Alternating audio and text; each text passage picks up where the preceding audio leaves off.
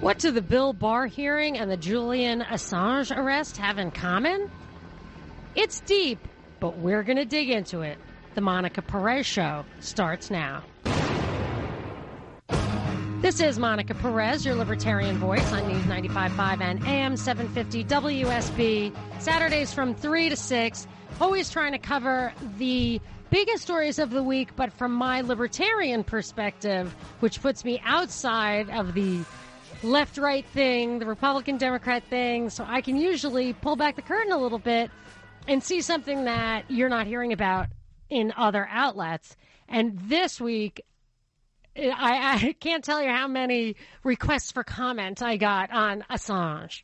So, whose real name was Hawkins. So let's break it down. There's a lot there. There's backstory, there's psyop, there's dialectic.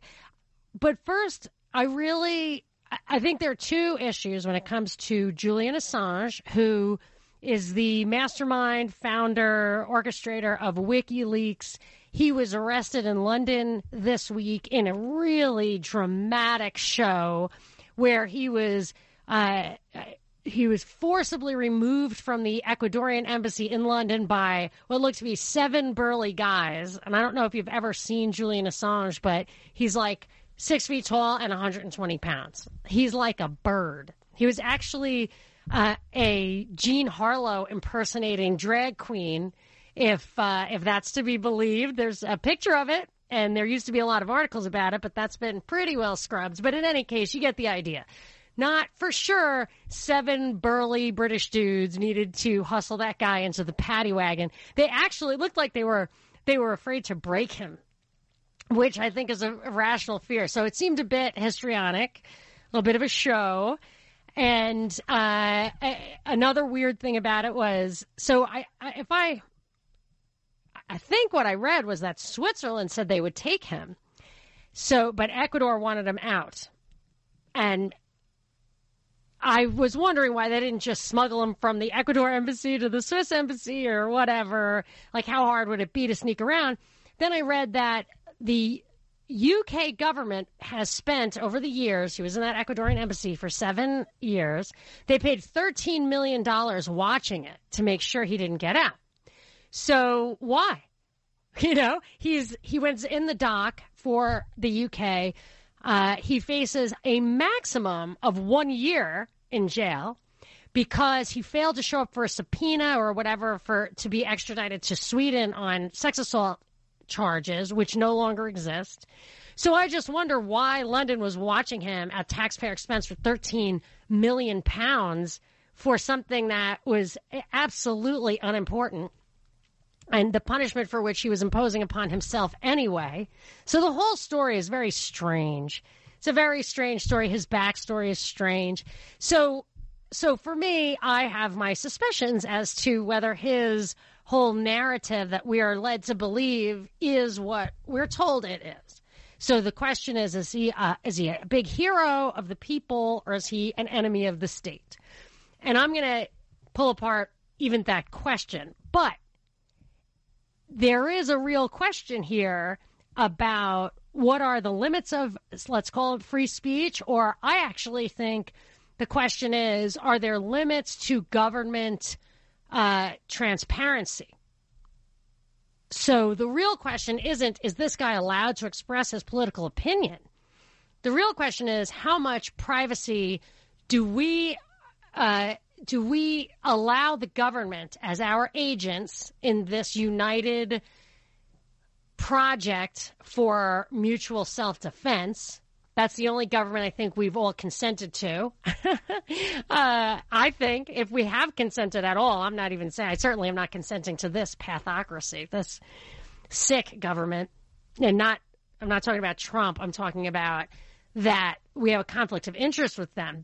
I believe that this transparency issue is about them wanting to hide information from the public, not because it's in our interest as a legitimate defense function, but that it's in their interest either for what they call American interests abroad, which we have absolutely no right to defend. So you can't go to another country ask them to dig an oil well, and then when you don't like their laws, bring in the U.S. military. You can't do that. You cannot. We are not permitted to defend the rights of Americans in a sovereign country who should be obeying the sovereign laws any more than we expect people to come to this country and abide by their home country's laws. So they're either trying to protect the military-industrial complex roving around the world, or they're trying to protect their own position here. So if you read the report from Iron Mountain, which I've referred to many times, they talk about the importance of keeping the structure intact to keep the hierarchy intact, to protect their own interests. It's very clear it's an us versus them thing, and it seems to me the transparency question is about protecting them from us, not protecting us all from some outside them. So is Assange, is the real question freedom of speech, or is the real question government transparency? And this is one of the places where I think Bill Barr's hearing folds into this bigger picture. He spent a lot of time in that hearing. We're going to play clips about it. And then it was rebutted by other people, Brennan, maybe Clapper, or kind of pre-butted by Clapper, Comey, whatever, that these guys are kind of infighting in this fight to the death of instilling and ensuring integrity in law enforcement. They take different positions, but they can't say enough about the FBI and its true purpose. And there are a lot of rules, and it would be shocking if any of those rules have been broken. So let's just, it's investigations everywhere all the time, because dagnabbit, these are institutions that are absolutely should be above suspicion. And they should be above suspicion, but they're not. And it's, I can prove to you that they're in the habit of recording everything all the time. I've got a couple of clips that'll show you that. So even the Assange thing, even the Assange story of all the rules that are followed, the Ecuadorian embassy giving him asylum and the extradition and this and that, it's all by the book. It's all by the book. And that in itself, it makes it look like the rule of law is sacrosanct. But that in itself, to me, is a tell, because the real guys who are out there causing trouble in the way of hacking or using the dark web or whatever, they don't make the news every day. They aren't falling on their swords. They aren't heroes. They aren't getting the PR. I'll rattle off a few names, and you probably haven't heard of any of them. You probably heard of the first one, Aaron Schwartz. He hacked into, I believe, MIT and revealed some documents, and then killed himself. That's the story. Maybe driven to suicide, maybe suicided. Another guy, similar story, Jonathan James. He hacked into the Pentagon, and he was either driven to suicide or committed suicide or was suicided or whatever. Then in England, John Jones, a WikiLeaks lawyer, supposedly in a mental institution, ran out and got hit by a train. Just got hit by a train. That's that. And another guy, David Kelly. This is just stuff that popped up as I was investigating Assange. Really, literally yesterday. David Kelly was a WMD specialist, a weapons specialist, investigating Iraq, I believe under the Blair government. And he supposedly committed suicide, but then they found that it was not suicide. And then one name that really troubles me, he's still alive, so maybe that's why it's still a haunting story, whose name you probably never even heard of, is Ross Ulbricht. He was the dark web guy, the new Silk Road guy. He created a neutral platform. He's a hardcore libertarian. He wanted to kind of get outside the system. And he created a neutral platform on which, it is alleged, drugs were trafficked and people died from drug overdoses. So he, because of that association, because he facilitated that through his neutral website, he got a double life sentence plus 40 years with no possibility of parole. And to really put a punctuation mark on how you don't get away with this stuff if they don't want you to, the DEA agent and the Secret Service guy who were investigating his case both went to jail, I believe for 6 years each, for malfeasance in his case, for lying and cheating and not following the rules in his case. And that malfeasance, which would go to the heart of whether or not he was guilty of something that hurt people, was not permitted to be shown to the jury. So you didn't even hear of this case. This guy was the New Silk Road guy. He's in jail. You haven't even heard of it. Why not? And none of these stories feel like they were by the book. And those are guys, I think, who were moving the dial or could have moved the dial. But Assange is this big show, and we get to have the same thing with Snowden. Let's have the discussion. Let's have the conversation. Well, the conversation is the dialectic. The conversation is right or wrong. There is a problem here. Whether you like this guy, whatever, what's the solution? And in the case of Assange, I think that the problem that we're being shown is this is he, well, here's the thing. There's two, I just twice saw, he did a 2010 TED Talk where the host said, okay, show of hands, people's hero or dangerous troublemaker? And then that was yesterday I saw that. And then I just saw on Fox right now on the cover of the homepage of Fox News, Assange, innocent journalist or criminal hacker? So there's your dialectic. And what's the real question there? The real question is, okay, we have a problem. We need, and this is exactly what Snowden said, we need to balance freedom with security. And what's the compromise? Well, now that we know, what Churchill said. Anyway, now that we know you're a whore, let's argue about the price. So we're going to they're going to hash out a compromise. But in my mind, the compromise is the Constitution. The Constitution was the compromise. We gave the government the power that we had fought so hard to take back. And in return, we got these rights and protections. The compromise has been made. Now we need to hold them to it. So that's what I think the Assange thing is all about. And I guess I already showed my hand, so maybe people don't want to call and tell me what they think, but let's assume he is the right guy. Let's talk about that balance. Is he the innocent journalist, or is he a criminal hacker? Is he the people's hero, or is he a dangerous troublemaker? What do you think of Julian Assange? 404-872-0750, 1-800-WSB-TALK, or you can tweet at me at Monica Perez Show. Monica Perez. It's a madhouse! A madhouse! On News 95.5 and AM 750, WSB. We're talking about Julian Assange. Do you have mixed feelings? Do you think that he's clearly a hero, clearly a villain? I'm not, even, I have my opinions of him.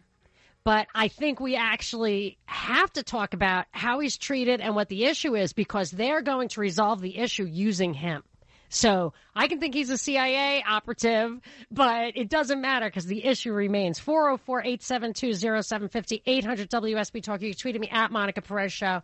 I'm going to Blaine. Blaine, you are on the air with Monica. Hi, Blaine. Hey, Monica. Thanks for having me. Appreciate it.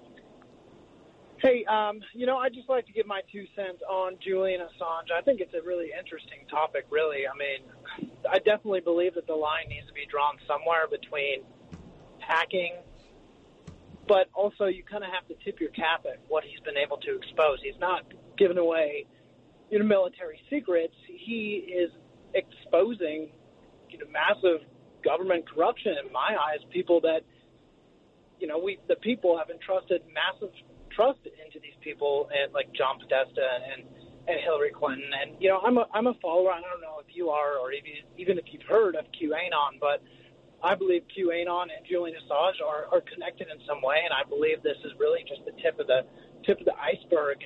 If Julian Assange is really allowed to get out what I believe that he has the ability and what he really knows, and I think there's a reason why the UK has spent £13 million in surveilling, making sure he hasn't escaped, and there's a reason why the internet was shut down at one point at the Ecuadorian embassy to make sure his word didn't get out. I believe that there's very important information that he needs to get out on behalf of the American people, and if the governments and the world powers around the world are going to vilify him for that with the news media and propaganda machine, then fine, so be it. But I believe that there's important information that the people need to hear that he knows about. I would love if that were true, Blaine. I'm not saying that it isn't. I don't have that much hope, but I would. If that were true, that would give me a lot of hope, even if he is brought down, that the individual actor, the hero, the Batman, can really make a difference. Let's address that a little bit more after the break, and I want to get to some more calls. 800 WSB Talk. This is Monica Perez.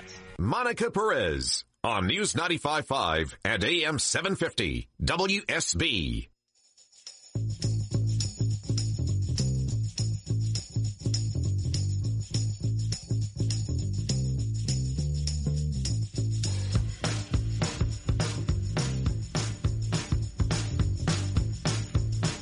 This is Monica Perez, your libertarian voice on News 95.5 and AM 750 WSB. We were talking about Julian Assange. Binkley and I have been discussing, we have a podcast called The Propaganda Report, which you can find at thepropreport.com or on iTunes.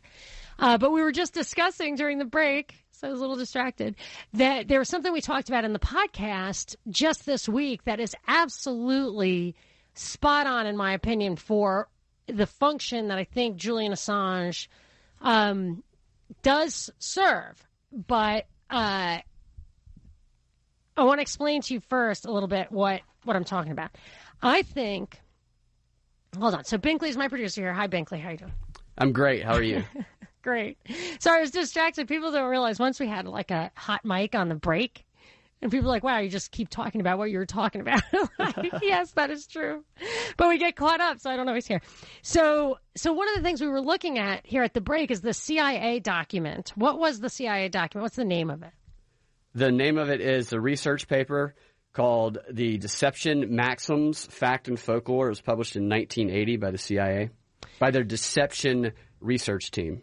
Okay. So this is the thing. Like, the CIA sounds like the Central Intelligence Agency, but I think their primary job is to run operations of deception. It's not intelligence, like intelligence gathering, as much as it's disseminating these ideas. So one time I read on the air, like, a many page slideshow of this mimetic warfare where they use memes to, one of the things they did, which horrified me, was enhance dysfunctional subcultures. So that's great. But so when we were talking about it over the last week, what I was thinking about, why it was folding in, is that I think Assange serves two purposes. I think the purpose he's serving right now is to create this problem solution synthesis thing that is happening, where they want to change policies and they need to make it seem like the current policies are not working. So we have this problem. We want government transparency, but we want freedom, but we also want security, and we have to balance that by, regulating the internet. So curating information by the government or an independent proxy, whatever. So, but aside from that, which is what the here and now for sure, but what was WikiLeaks to start out with? I think it was a honeypot, which does two things. It attracts people to it. People who might be whistleblowers, what they'll do is they'll attract people to keep them from going someplace that might reveal all the information. So the WikiLeaks document, if you try to give something to WikiLeaks, they require you to agree that they can keep it. They don't have to reveal it. So they find you, they get your stuff, they curate it, so they only put stuff out that they don't mind putting out. And so they neutralize you.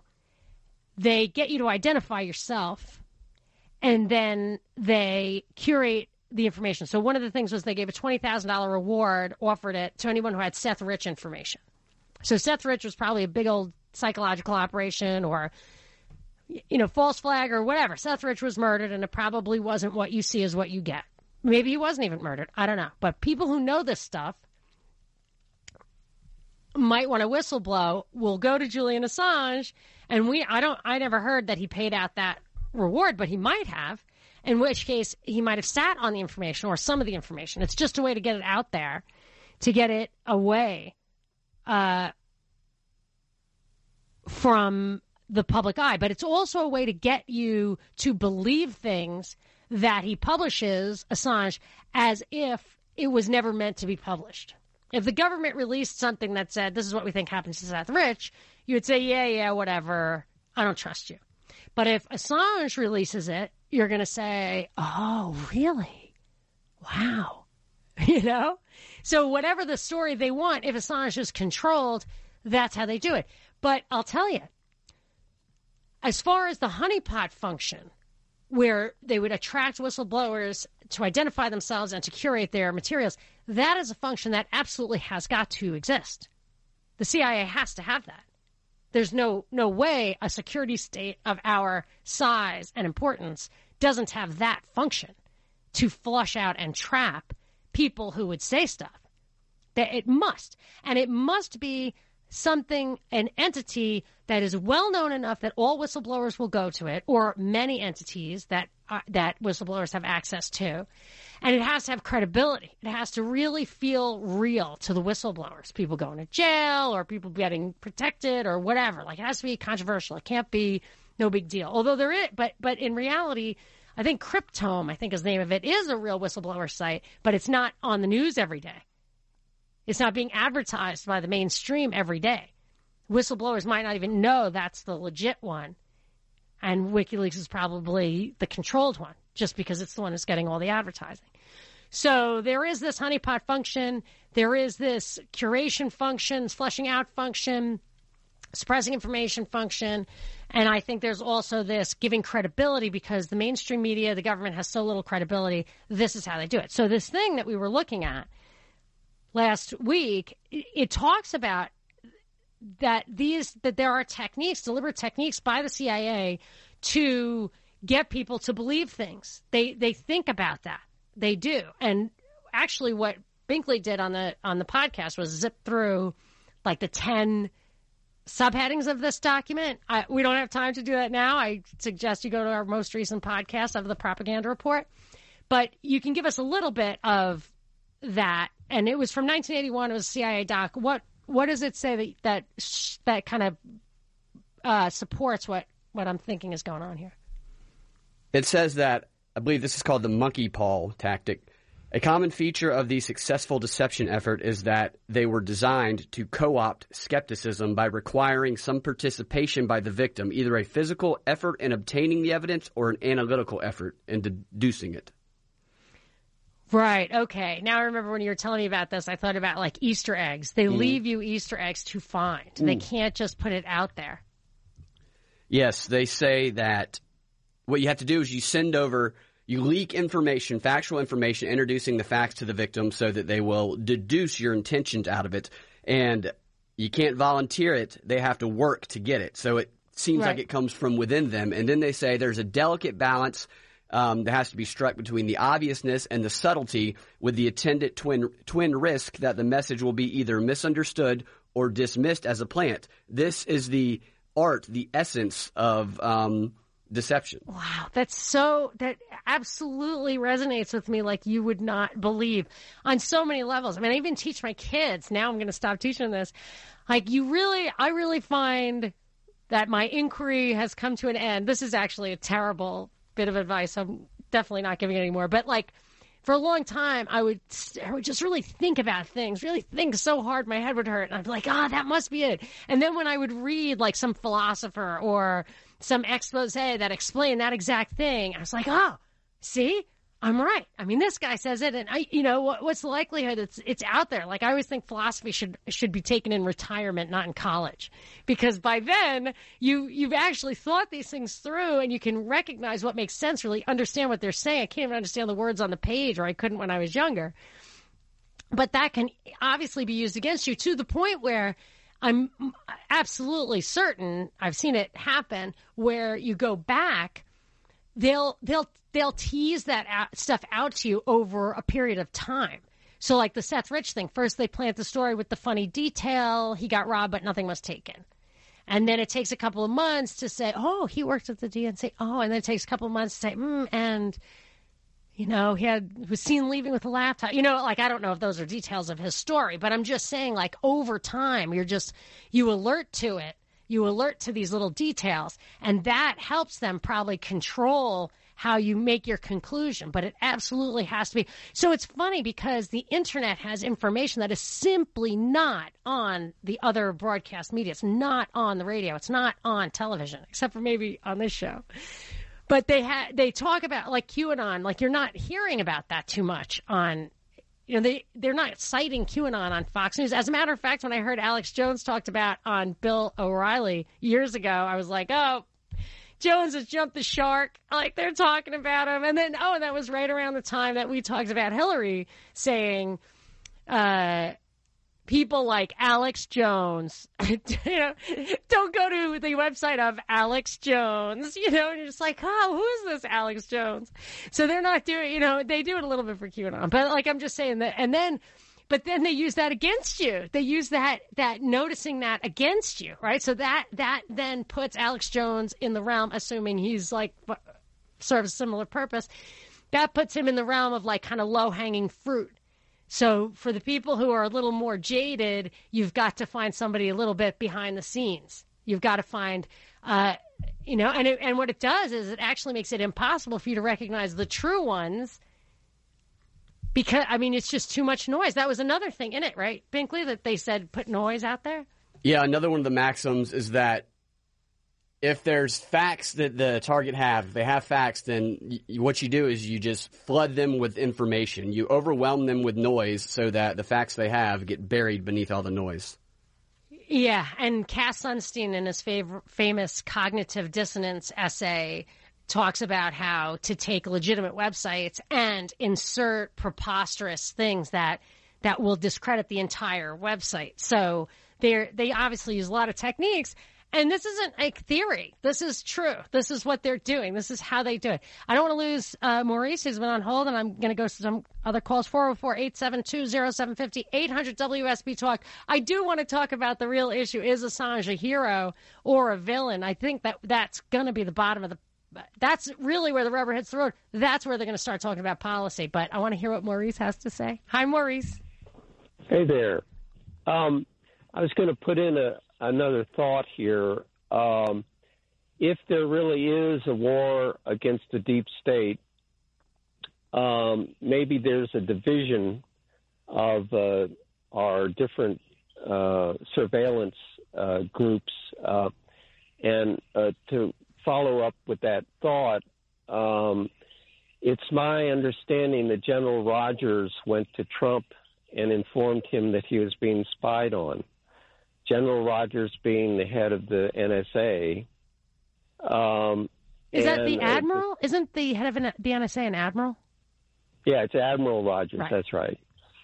But at any rate, the point being is that Snowden is a CIA asset and has been all along, and was released material to basically destroy the surveillance system of the NSA. So it's a war between the two groups. Hold on. Yeah. Hold on. I'm going to have you hold through the break, Maurice, because I want to understand what you just said. Can you remember it and tell me again after I come back? Sure. All right. Sure. 800 WSB Talk. You can tweet at me at Monica Perez Show. I am interested in this 3D chess idea that there are competing factions. So I do see conspiracies behind every bush, but it doesn't mean there is only one conspiracy. could be more than one. Anyway, I want to hear what Maurice has to say right after the break. This is Monica Perez. Monica Perez. I'm not interested in fantasies. I'm interested in reality. On News 95.5 and AM 750, WSB. We are back talking about, I started out by talking about Julian Assange, but I'm absolutely dovetailing that with the Bill Barr hearings this week. We're going to get to that in the next hour. I also, at the top of the hour, I want to talk to Bobby. He asked the question, has anyone been killed as a result of Assange's leaks? I want to go back and forth about the importance of that question, but I want to do it in the long segment. Right now, I want to finish up with Maurice, who's been on who was on before the break. Maurice, can you give me that again in a nutshell, what you were saying about Admiral Rogers? Yeah. Well, as I was saying, he is reported to have been the one that clued Trump in Trump Tower that he was being spied on there, being the head of NSA. Point being, why I've prefaced it that way is that from what I'm hearing, there's a war between the two surveillance systems, and that Snowden was put out there. He's the CIA asset, and he was used by the CIA basically to destroy certain software aspects of the NSA system.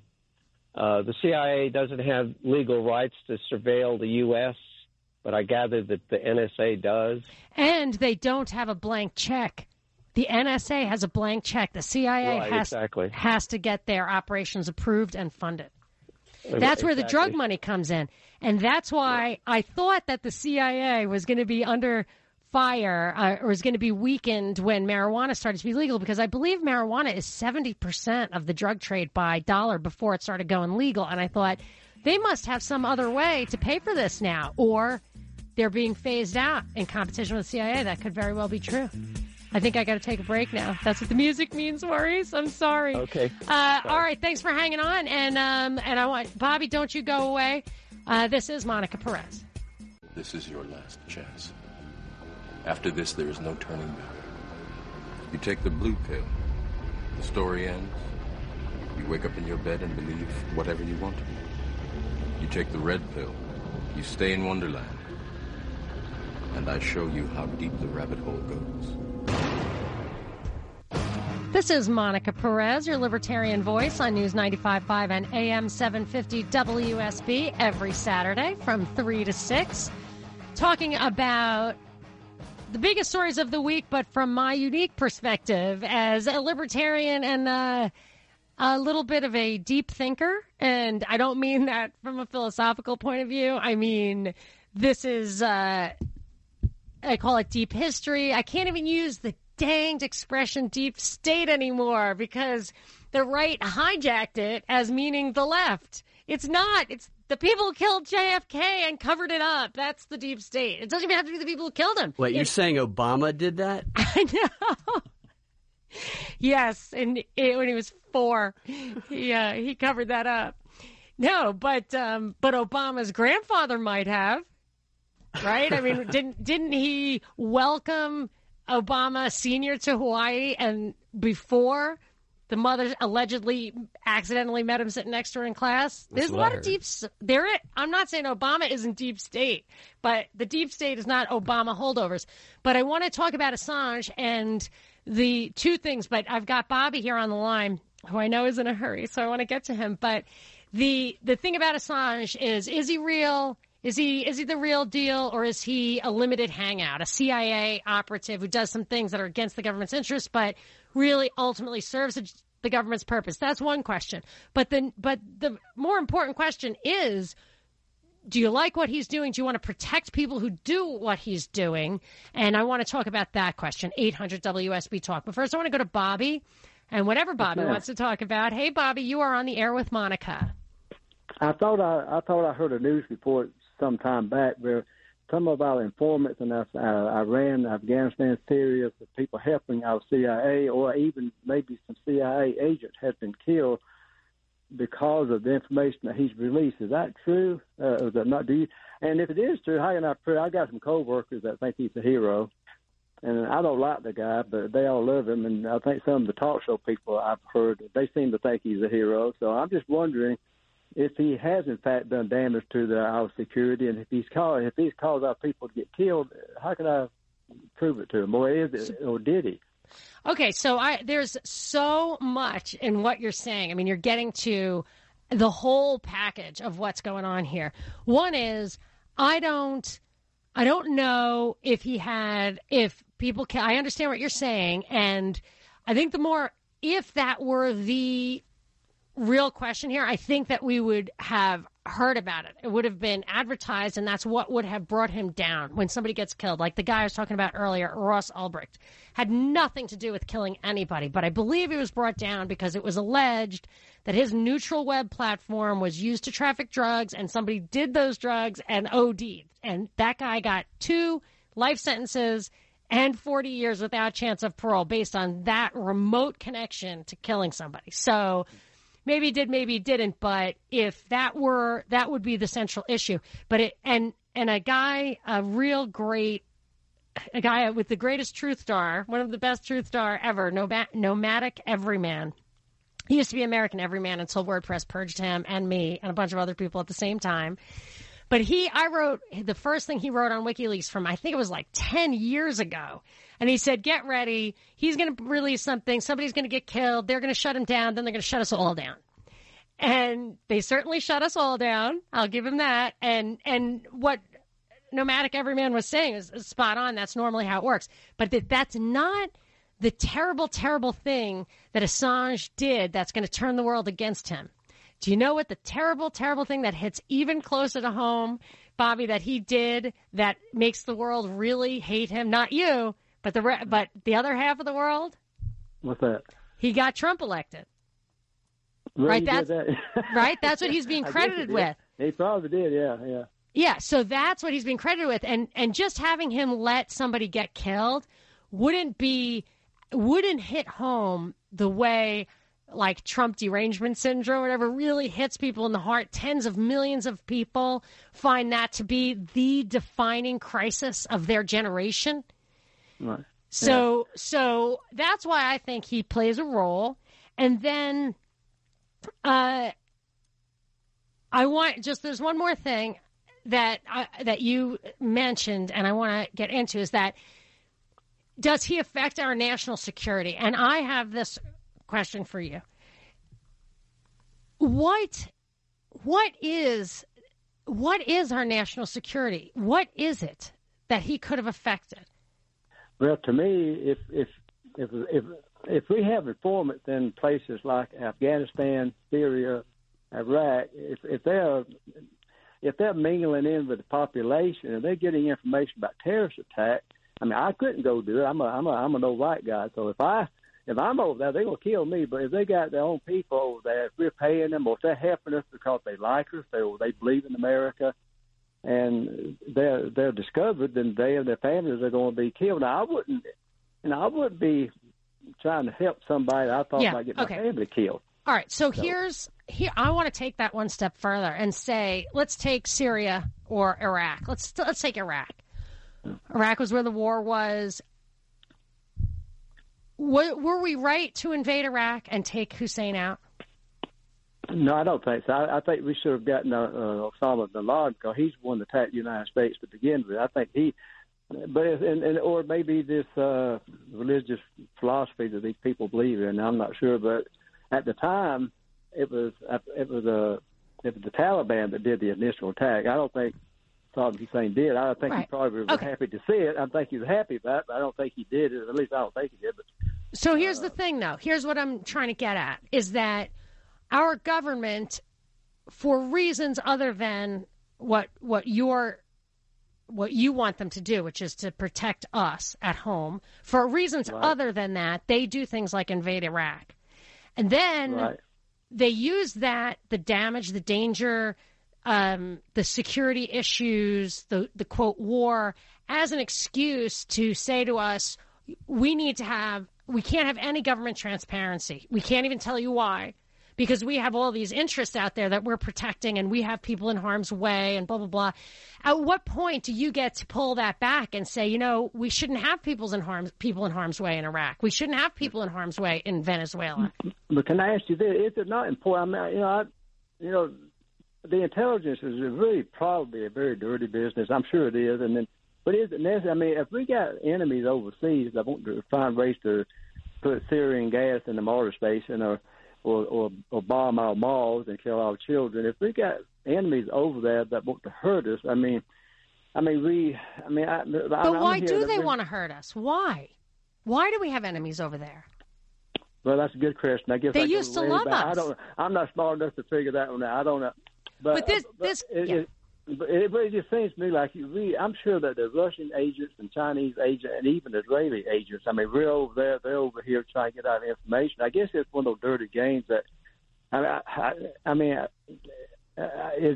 don't know if it's necessary, but if we can stop terrorist attacks, if we can stop another 9/11, if we can save our people at home and those kind of things, I guess is it a necessary evil? I don't know. I guess I'm not smart enough to figure that out. But, no, you're definitely smart enough. I've really enjoyed this, and I really appreciate this conversation. I'm gonna let you go, and I'm gonna start exploring some of the ideas that this brings up, and this is at the heart of the Assange issue. And you talk about Russian agents, Chinese agents, maybe Israeli agents, and Muslims, and all these enemies, right? The people who, or operatives even, that we have to worry about. And I want to back up and say, if you have to really do your research, not on WikiLeaks, but you have to really cast a broad net, because as Binkley was saying earlier, like they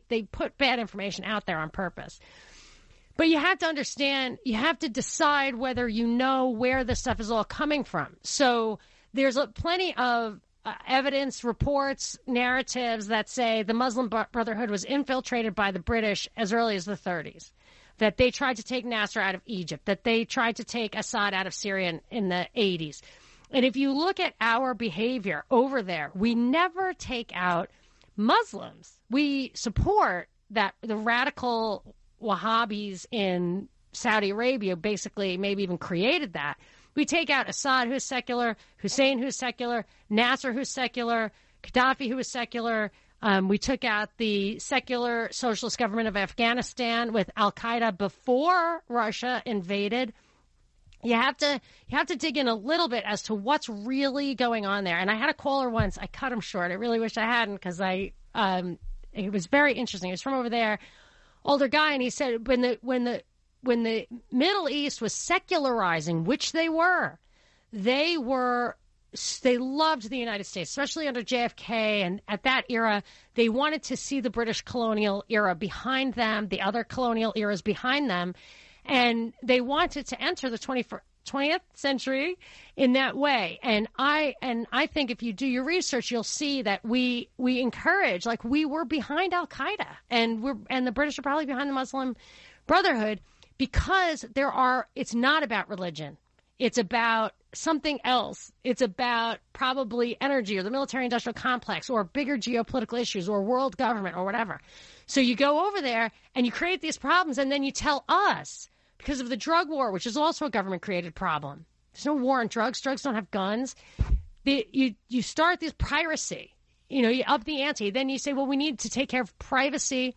And then they say you can't encrypt your own stuff. John McAfee could take care of the privacy issue, like he did the viruses, but they won't let him. They say you can't encrypt your stuff, and now we have privacy problems. So they're creating all these problems and then telling us that we need a whole new legal architecture. And I don't think they're doing it to solve the problem they started. I think they started that problem so that they could give us a new system, because the system of liberty and rights and protections, the compromise that's in the Bill of Rights, that's in the Constitution, isn't working for them. It's working pretty well for them. I think they really are amassing the money and the power at the top, but they want it all. And I think that's where we're going. I have a great glossary term, an expression I coined just for today's show.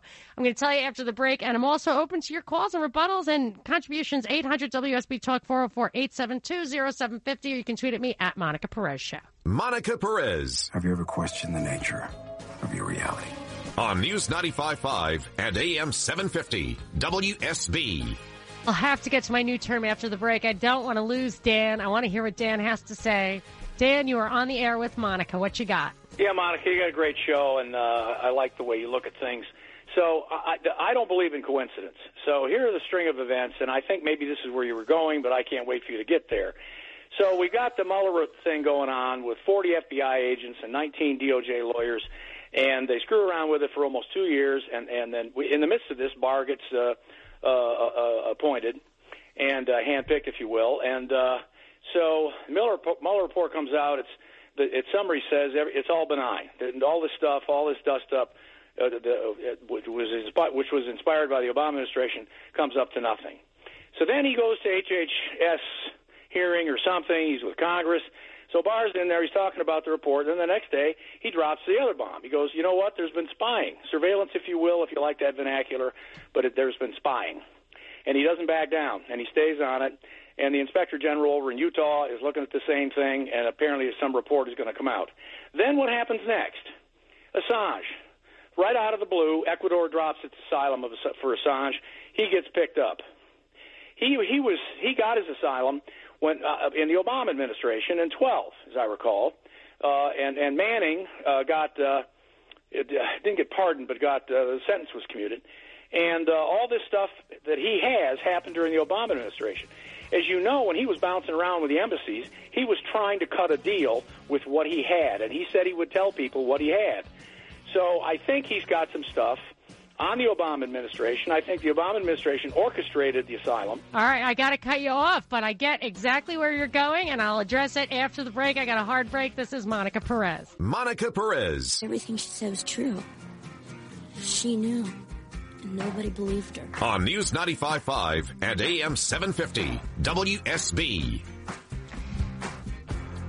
I am your libertarian voice on WSB, Saturdays from 3 to 6, and we are well into this lively discussion about Julian Assange and what it all means. And to the credit of the callers, I've got some great ideas coming through the pipe. And I wanted to, I promised, I want to address Dan's point. Dan was the caller before the break. Let me address that first. He says that he thinks this is where I was headed, but I just wasn't getting there fast enough for him. But I was not headed there, and I'll tell you why. This is what he said. He said, it's no coincidence that Barr and Assange had these moments in the sun in the same week. I agree with that.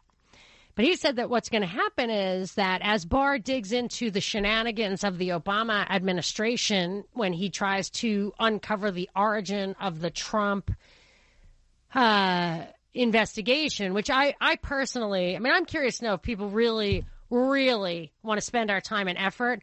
It's not that I care about Barr's money or budget or anything like that, but do we really want to have smoke and mirrors all day, every day, 24/7, the investigation, season 2, role reversal, where Comey's on the hot seat or whatever? Do you really want that? Or do you want to talk about the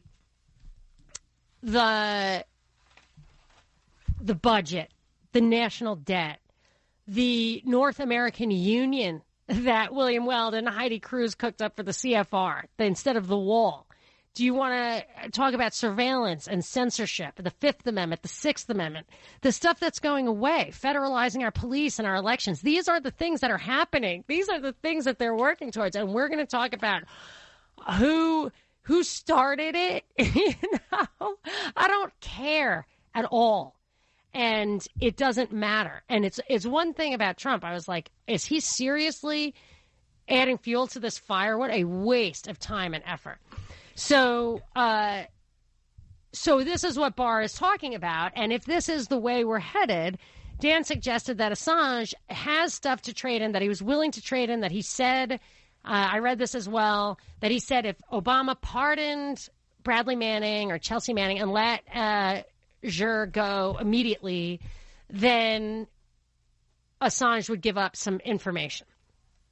But Obama didn't do it exactly the way Assange wanted. He commuted the sentence, and Manning had to spend a few more months in jail, so Assange didn't give anything up. But maybe now Assange is bringing it to Barr. Now, these are the kind of Easter eggs that I think are laid for us to – it's like when a bear is in the zoo, they go bananas. That actually can be just sometimes they can't even handle it.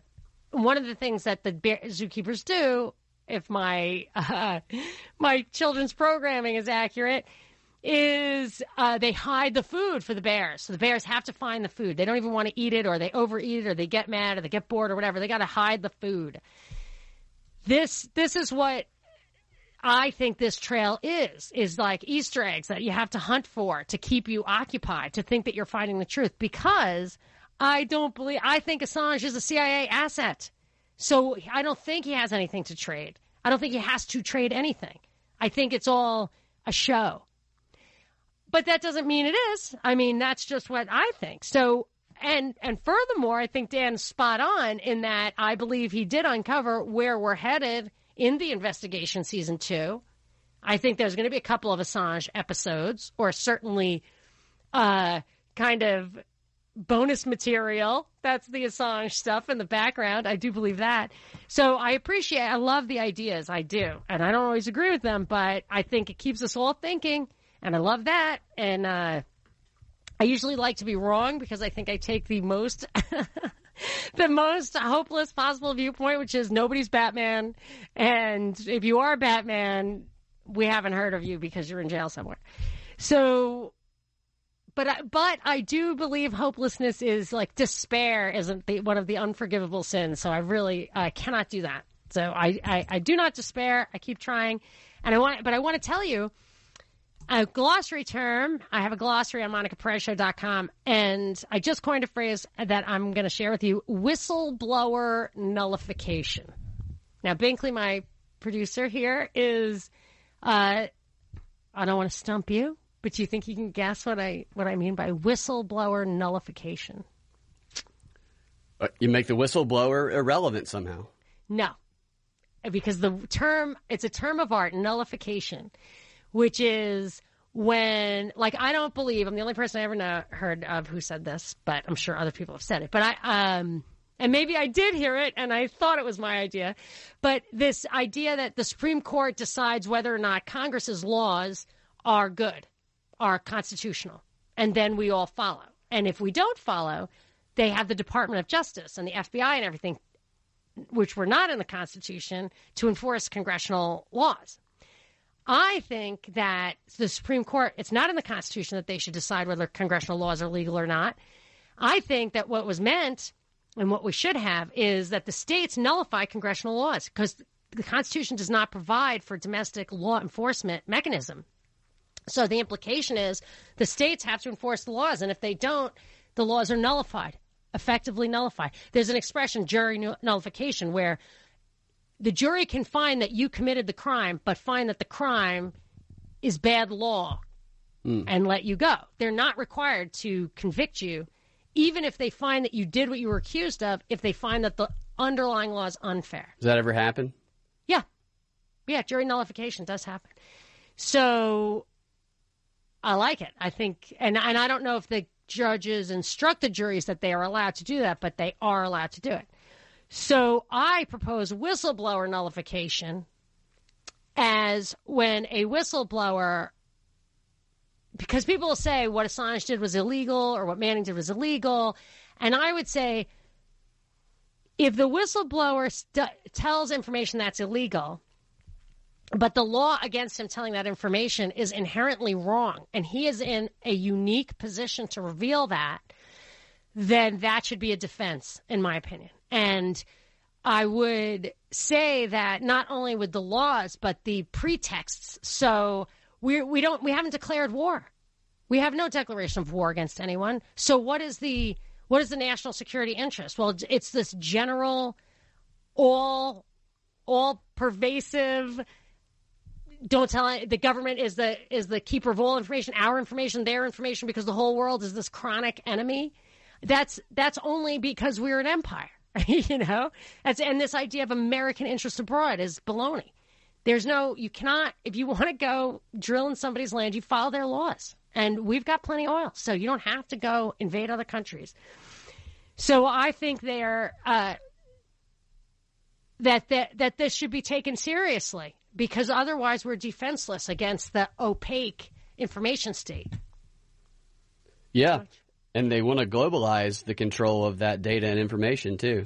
Oh, yeah. There was something that you were I've got something to say about that. Why don't you give me tell people what you're talking about, and I'll respond. There was a Brookings panel, the Brookings think tank, most powerful, or the second most powerful in the world.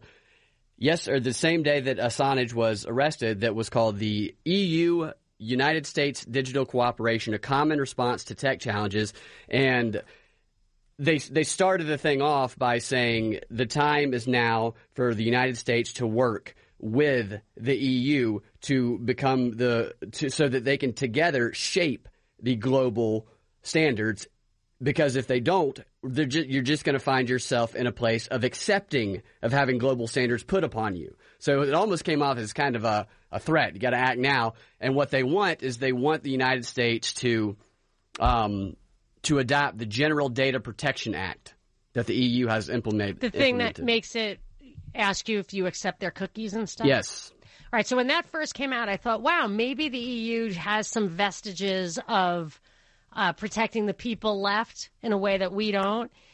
But I'm so skeptical about that stuff. I just waited to see. And I was like, but another way that this might work is if having those higher standards, whether it's self-regulating or externally regulated, if it becomes the standard, the incumbents, the companies that are already in place that have some staying power, some gravitas, some financing, whatever, they're in a position to make that extra investment, to have privacy concerns. It's just like any regulatory thing. It's like an accounting department, a legal department, all that kind of stuff. And I used to say that about Facebook. So I wanted to see if, in fact, it actually deterred competition, kept little guys out, kept entrants out. And I think it was an article in the Wall Street Journal about it a couple of months later. It's like, unintended consequences. I'm like, mm-hmm. And the same thing with Facebook. If you're the number one, it's what I heard, whether it's true or not, I can't find it anymore, but that Marlboro lobbied to have cigarette advertising banned because they were by far had the greatest market share. And they knew that they had to spend so much money on marketing just to maintain that if they cut off marketing, they would benefit. And I feel like Facebook is the same way. And when I say that they want the regulation because it will keep people at bay and it will allow them to continue to abuse their power and there won't be any competition, I'm a conspiracy theorist. I heard Fox Business say, Facebook stock is popping because with regulation comes monopoly. And I was like, what? Or oligopoly. Yeah, they talk about how these standards, meeting these standards for this policy would cost millions, and you have to continue to pay it because it's ongoing. So it would shut out all the smaller websites, all the smaller companies, and like you talk about a lot, only the already wealthy and powerful ones are going to be able to get by it. Yeah, that's what happens. I want to talk about, I want to mention also that they do two things that make these problems bigger than they would otherwise be. They would not be bad if we had two things that we should have, our rights. One is we should be able to encrypt our stuff, but they insist on backdoors. So they create the problem, and we can't solve it. The private sector, like John McAfee, who solved the virus problem, could solve the privacy problem, but they're not permitted. Then torts and damages. If somebody has attacks you and there's damages, whether it's through free speech or stealing your data or whatever, you have an action against that person or entity. And then the government often comes in and stops that from happening. So there was this big problem. Some really obnoxious people, probably also some kind of CIA front agitators, went to Iraq war funerals of the soldiers and said nasty things about them. There's supposedly an anti-war thing, and one of the fathers sued them for intentional infliction of emotional distress, which is exactly what it was. That's a tort, and he should have gotten damages for it. And the court said, no, that's free speech. My answer is, yeah, the limits on free speech aren't regulatory. They're damages. And then tort, our beautiful common law system, which I love, is the way that you put those back, that you show where that line is, and people pay personally, and other people see that squirrel nailed to the tree, and they don't do that stuff. Yeah. It's like the crying fire in a crowded theater. If you ruin that guy's business, hurt people, and all that, you're responsible for it. You don't have to have a law. You can't lie about fire. You are just held responsible. Yeah. Well, they talked about how the United States, the First Amendment was kind of an obstacle to achieving that, and that they needs to be some stricter regulations. Right, but they don't have to be regulations. That's the difference between the common law system and the French system. Where the French system has statutes. The common law system has precedent, so that you don't have to have those preemptive laws. But anyway, I am absolutely dying to talk to Ray, who has a comment about jury nullification. I got to take a break, just a quick one. And then we'll get back to that 800 WSB Talk, 404-872-0750. Hang on, Ray. This is Monica Perez. Monica Perez. Now, there is a president who may have been elected, but the real man in charge lives several miles underground. On News 95.5 and AM 750, WSB. That drop really makes me sound paranoid. I'm not paranoid. I am afraid of actual severe weather, though. So, just a quick recommendation to download the free WSB radio app and turn on push notifications for instant severe weather alerts from the WSB Storm Center. Now, that is a valuable service right there, I think. It's free. You want that. Trust. And I want to hear what Ray has to say. Ray, you are on with Monica. Monica, don't die. Try to listen to me. Yeah, you're right about the severe weather, and we need to all pay attention to that. It's devastating. That's a lot more home hitting than this stuff, but not in the bigger picture. So what you got? Yeah, amen. Jury notification. You're right on when you said what you said earlier, that juries don't realize the power they have. But a lot of people don't realize that so many people want to get out of jury duty. But if they would understand the law better, they would want to knock down doors and get to be a jury member, because they're the ones that can really set things right, that needs to be set right, because a judge is just like a referee in a ball game. Okay, that's all a judge is. He knows the law and is supposed to tell the jury what the laws are and what they can do. Well, if the jury finds that the district attorney or the defendant is right or wrong, or did something, did or didn't do something, whether they did a tort or whatever, or a crime or whatever, then the jury has 12 people that can argue it out amongst them and see who prevails. If one or two decide not to go along with the majority, then it's a hung jury. But the judge, just a referee. Every single individual juror has that power now that you mention it. Exactly. People don't realize that. And they want to stay away from the law. I mean, I realize it, but that's the thing, is that the jury, one of the founders, and I think Winston Churchill also said that the most important thing about the most critical safeguard is this jury trial, which is why I'm waiting for someone to tell me why I'm wrong here, but I don't believe in plea bargains. I think they're a moral hazard. And I'm going to tell you what I mean by that and give you a Lori Loughlin update. Just derail for a sec, and then we'll get back on track after the break. This is Monica Perez. Please, take my hand. Now, open your mind to me. Please, open your mind. Open your mind. Open your mind. This is Monica Perez, your libertarian voice on News 95.5 and AM 750 WSB every Saturday from 3 to 6, really digging into the stories of the week in a way that you're just not getting anywhere else. I don't fall for the left-right paradigm, psyop, whatever you want to call it. Not left of center, not right of center. I am deep of center. I'm going to go deep. I'm going to go into that rabbit hole. I'm going to peel back the layers of what's going on. And I'm also always going to use as a touchstone our rights and protections against an overreaching government, a pathocratic government, a pathocracy, abnormal, contrary government. And one thing we were talking about before the break was the jury trial and how important that is. And for me, the more I think about it, and we were talking about, this is important to know, that a jury can nullify. One person on a jury can say that person did what he's accused of, and this is the law, but the law is wrong. And they can not vote to convict. That a single person can change things on a jury. And I believe that's a great reason to insist on the jury trial.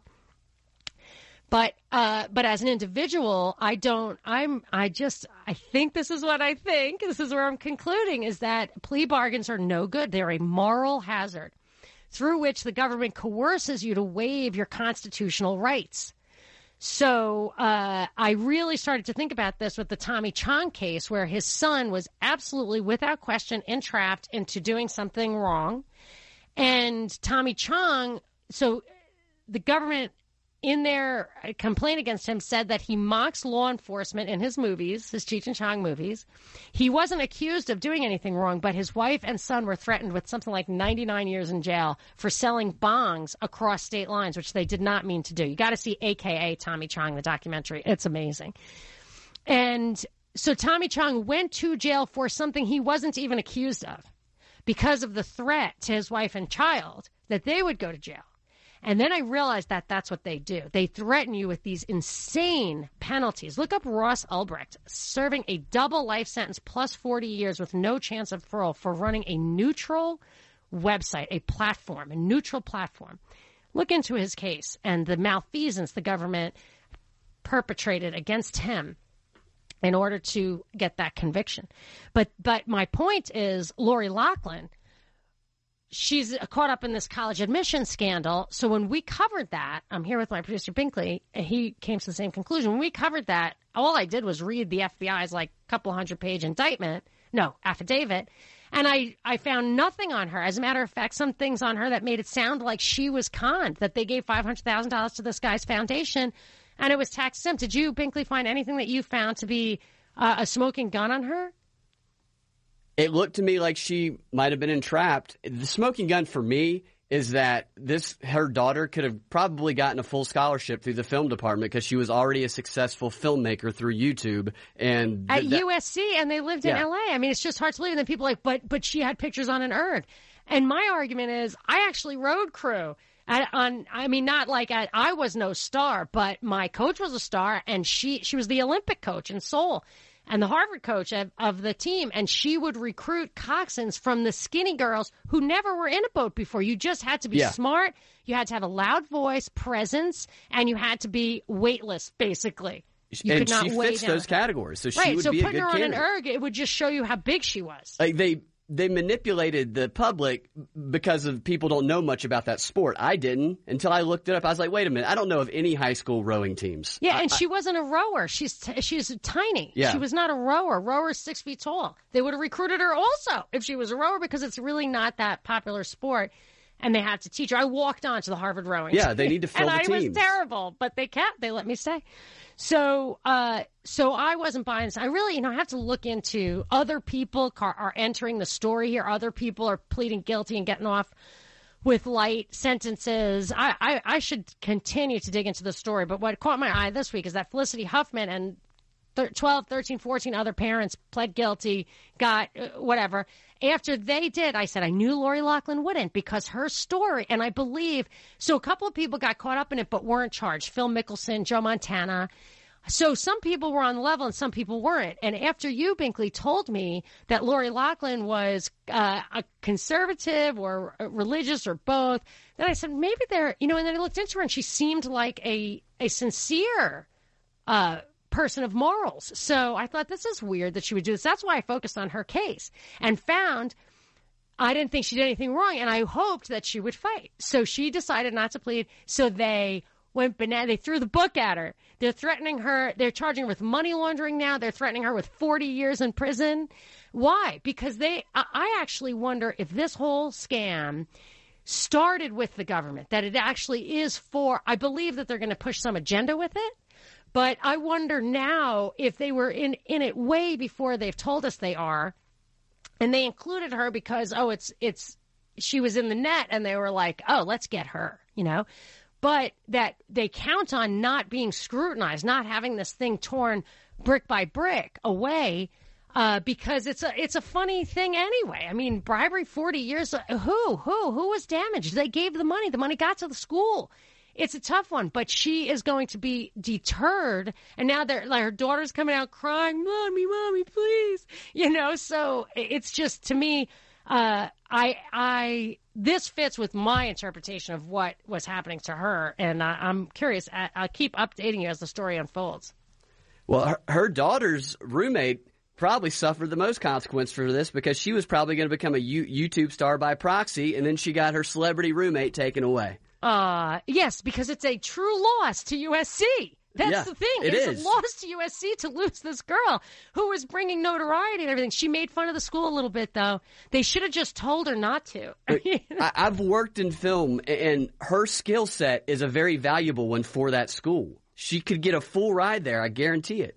Yeah, because she's she's cutting edge media. She's cracking the code on new media. So I found that interesting. Yeah, and then another time, I don't want to get into the other ancillary stories, but we'll keep up on that. I would be wrong not to play for you some of the clips that I wanted to, because I want to tell you what I think the Barr hearing was about. So I'm going to kind of go through the clips quickly, and it might be too quick, but this show is uploaded to thepropreport.com, like Propaganda Report, the Prop Report, on Wednesdays, commercial free, and then the podcast Binkley and I do, called the Propaganda Report, is uploaded on Thursdays, commercial free. So if you want to hear the stuff, but I will try to make it decipherable. Let me start with these are the Barr clips. I'm going to start with clip 1. So, Rachel, will you please play clip 1? This is Bill Barr. For the same reason we're worried about foreign influence in elections, we want to make sure that during an election, I think spying on a political campaign is a big deal. It's a big deal. Generation I grew up in, which was the Vietnam War period, people were all concerned about spying on anti-war people and so forth by the government. And there were a lot of rules put in place to make sure that there's an adequate basis before our law enforcement agencies get involved in political surveillance. I'm not suggesting that those rules were violated, but I think it's important to look at that. And I'm not talking about the FBI necessarily, but intelligence agencies more broadly. So who watches the watchers? Bill Barr, dangnabbit. Bill Barr. He is my hero. Thank goodness he's on the job, because that's fine. That's a big deal. Not a patriot. I'm not standing for it. I did Ruby Ridge. I mean, I'm not standing for that. He's changed his ways, maybe. Oh, really? He's not pardoning Iran-Contra criminals anymore? Oh, right, because Elliot Abrams is on the job in Venezuela, so I guess that rehabilitation worked. Yeah. Nobody abuses power but him. I mean, maybe that's how it is. Well, it's Bill Barr exceptionalism. There you go. So, but just to put a finer point on it, I'm saying the guys, he's there to make us think that there's somebody on the job. Don't you worry. If we flip from Republican to Democrat every 8 years, all those rats will be flushed out. Now, don't worry about shining a light. Don't worry about that. We're going to get rid of leakers and whistleblowers and Julian Assange and all that. Don't worry about that, because I'm the light. I'll let you know if you need to know. And I'm even going to get Comey. You thought they were going to get Trump. I'm going to get Comey. And then they can get me next time. So I'm going to get myself after that. I'm going to get myself. Exactly. Right. That's who he is. That is definitely the guy. And it's so funny because his backstory is, makes me want to take a shower. And he's our hero, like Comey and Mueller. Like, these guys are deep state all the way. And, so I think I have time to play clip 2 just to put a fine point on it. Sorry, Rachel, I was supposed to tell you specifically. You're not suggesting, though, that spying occurred. I don't, I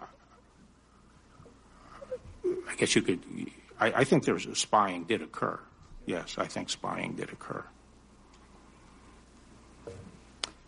Well, let me... But the question is whether it was adequately predicated. And I'm not suggesting it wasn't adequately predicated, but I need to explore that.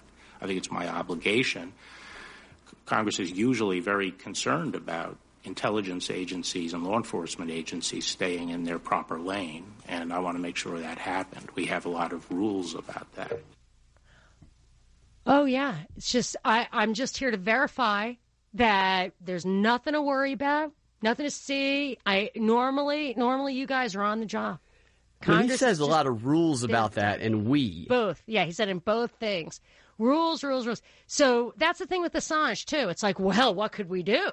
Yeah. He was in, you got to follow the rules. It's like, okay, ask Ross Ulbricht if you follow the rules. There's so much more of this to flesh out, so stay tuned. This is Monica Perez.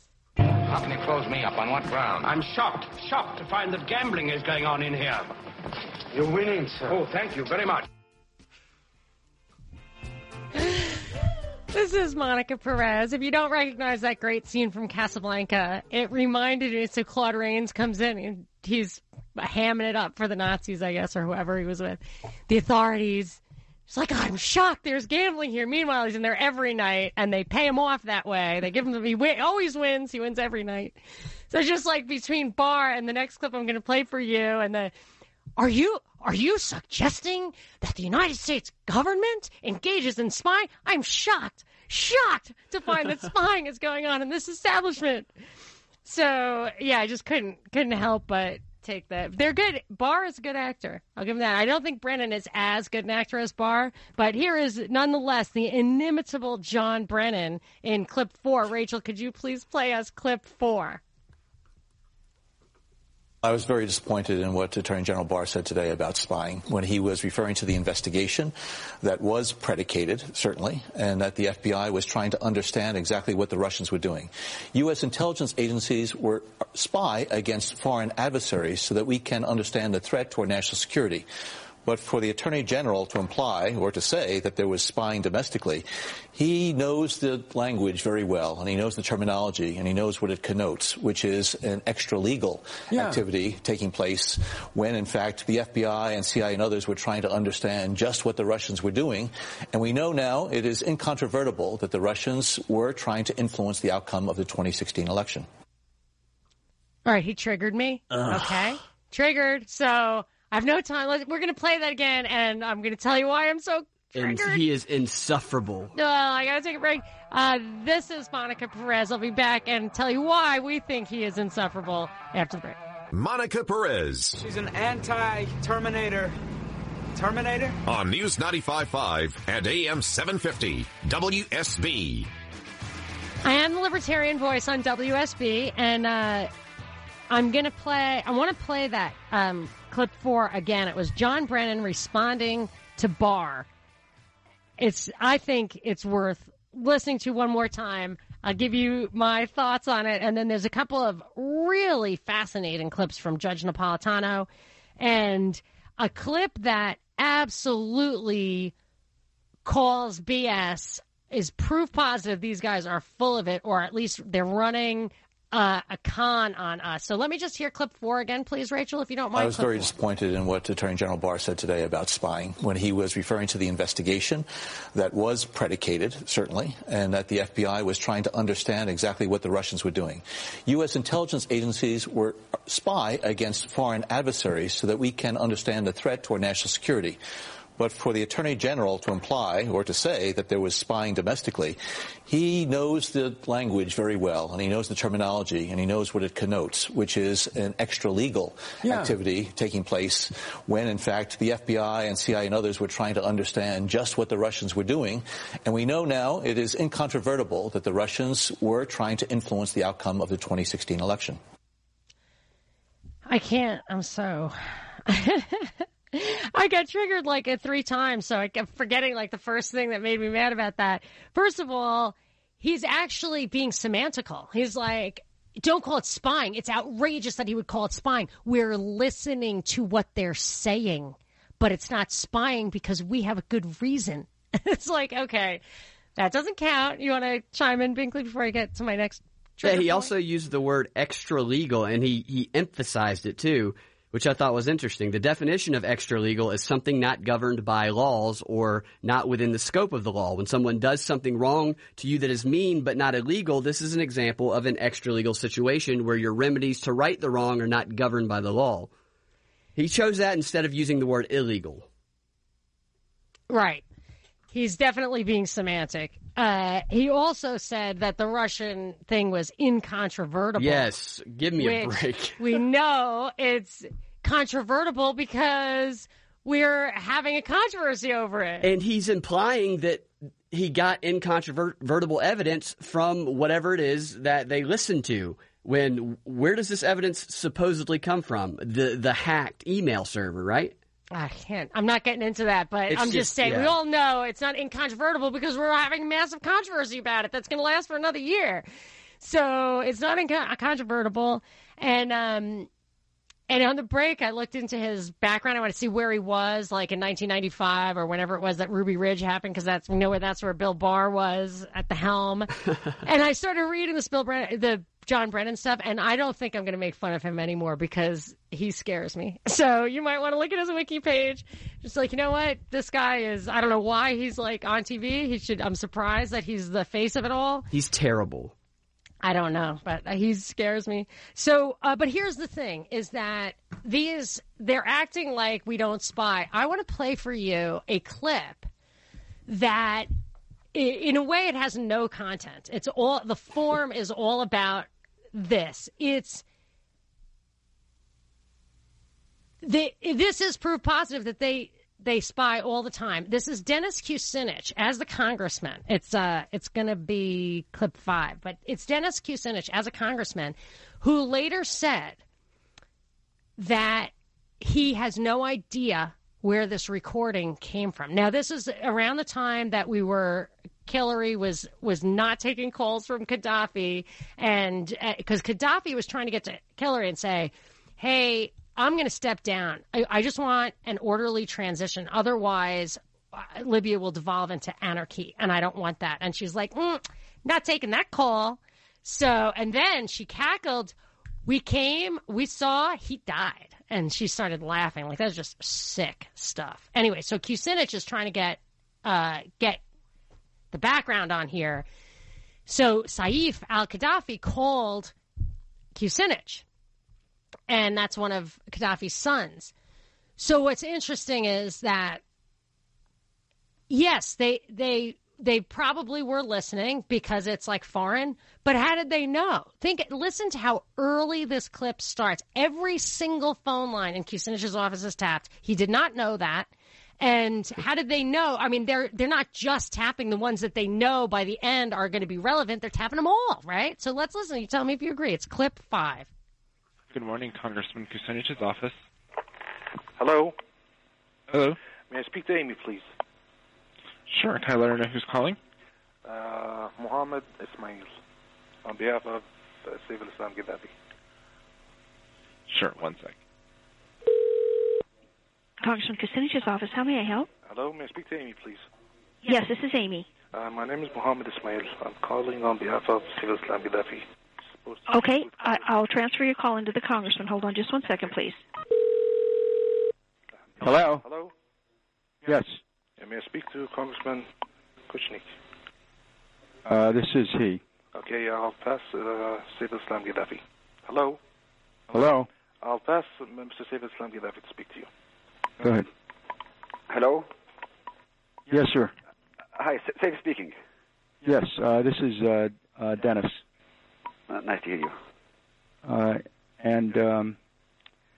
I think it's important that we talk because I'm trying to get information that I need to advise members here exactly what's going on, and to make sure that any information that is being communicated through other channels here in the government actually gets to members of Congress as well, so that we are totally aware of what the position is of the Libyan government.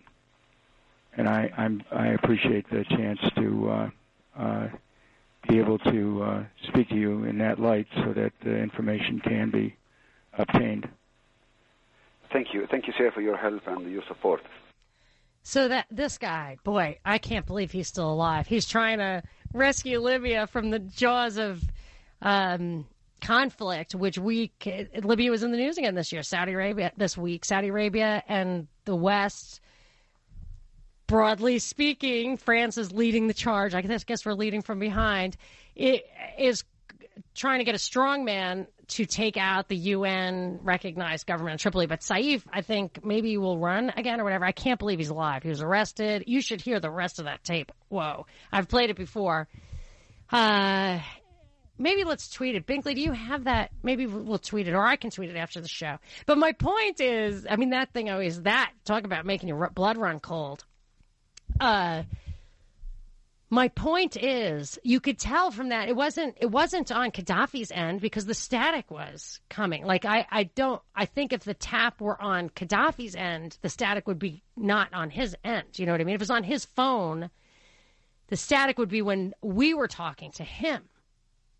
Right? I mean, the delay and all that, or whatever. So it seems to me very clear that and I don't know. This leads to what Judge Napolitano said a couple of years ago about this actual thing, about this investigation. And in the light of the Kucinich tape, it is interesting, I think, to hear what's really going on. So let's do, which one was that? Yeah, let's do, if you wouldn't mind, clip 7, Judge Napolitano. Rachel. Surveillance of any person in the United States of America without suspicion, without probable cause, and without a warrant, meaning he doesn't have to go to a court to do it. So he can order the NSA, which already has the digital version of our phone calls, to transcribe the digital version into a transcript and give it to him. But if he does that, there's a record of the order. Right. So 3 intelligence sources have informed Fox News that President Obama went outside the chain of command. He didn't use the NSA, he didn't use the CIA, he didn't use the FBI, and he didn't use the Department of Justice. He used GCHQ. What the heck is GCHQ? That's the initials for the British spying agency. They have 24/7 access to the NSA database. So by simply having 2 people go to them saying, President Obama needs transcripts of conversations involving candidate Trump, conversations involving President-elect Trump, he's able to get it. And there's no American fingerprints on this. Terry just threw in there that they have all of our recording, all of our phone calls digitized, and they just need to transcribe them, and that Obama has the power. I mean, that's like, what? I mean, what? And then that the certainly England and I believe all of the echelon, the Five Eyes countries have the access to each other's thing. This is why I'm nervous that we just ask each other to do our dirty work, and it's outside these laws of domestic versus foreign. I don't really like drawing those lines, domestic versus foreign. It should be, do you have a good reason, not just any reason, not just they're foreign? I don't like it. And I even think the second half of that Judge Napolitano clip is worth playing. If Rachel, if you wouldn't mind playing clip 8. Who are they? They are filming. Sorry, no. Clip 8, not 18. Sorry.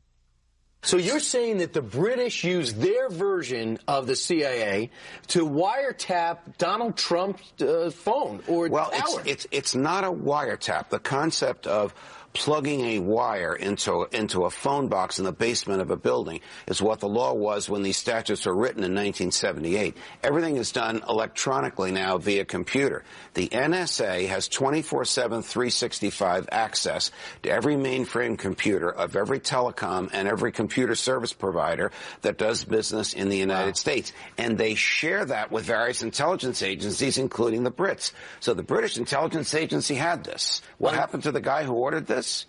Resigned 3 days after Donald Trump was inaugurated. So they just throw this stuff in there like we're not supposed to be like, what? So there you have it. That's extraordinary. Yeah, it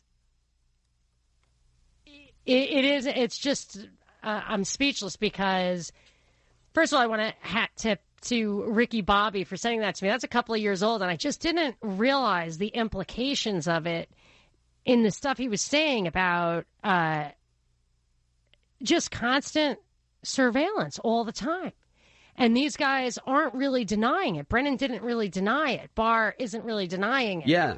It's just assumed to be the normal way of things. And they're saying that it's okay. It's not really spying. But what you have to understand is what Napolitano is saying and what Kucinich shows in that clip is that they're collecting all the data. So it's completely in violation of the Fourth Amendment. The Fourth Amendment says they're not supposed to start spying on you without a reason. And they've done this other thing. It's called something. I forget what it's called.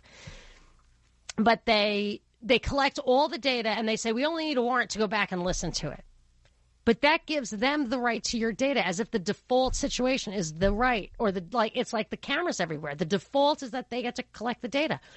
If that's true, I would say the default needs to be that it's all live streaming, public accessible, like Wikipedia of everything, everybody's phone calls, right? Because if they can be trusted with it to not violate our rights, we're the one who empower them with everything. We're paying for it. So we should have the same. You can't trust them and not us. It's our data. If this is truly not private data, if this is truly not covered by the Fourth Amendment, then everyone should have the right to it. It's not a government right. The government has to push for a right. So we'll wrap it up after the break. This is Monica Perez. Monica Perez. Wait a minute. This is the future. We're all a phaser guys. On News 95.5 and AM 750, WSB. Wrapping it up, I try to do a Quora question of the week, either on this show or on the podcast. You can get the Monica Perez Show and the Propaganda Report podcast I do with Binkley on the Prop Report. This show comes out Wednesday, and the podcast comes out Thursday. Last week on this show, I got a troll saying Fox is ridiculous and CNN is real. And I was like, they're both ridiculous. And then in my email, in my mailbox, I mean, this happens. Like, it might not be a pervasive meme. It might just be targeted to me. Quora is weird like that. I get, this is the question, shows up in my email. What is the left-wing version of Fox News? And then the answer, which is upvoted but not necessarily true, is there is no left-wing version of Fox News. Which is, and then they show this like world of where 99% of all the hits are at clearly left-wing news, and like there's little Fox News in the corner and Breitbart, and it's like, see, like everybody else is just center. That's what it says. So you can find that article on my Twitter at Monica Perez Show. That is what else? We're doing regular 3 to 6 from now on Saturdays, and yes, go to the propreport.com for our audio. You can subscribe, you can contribute, but what I really would love is to share. If you like the show, share it. And what do you got, Binkley? You have any parting words? You have 10 seconds. Tell somebody that Monica can short circuit about the show. Oh, when somebody calls? Yeah. Yeah, actually, it's worth listening for. I think I did that last week, so look for that. Thank you very much. This is Monica Perez.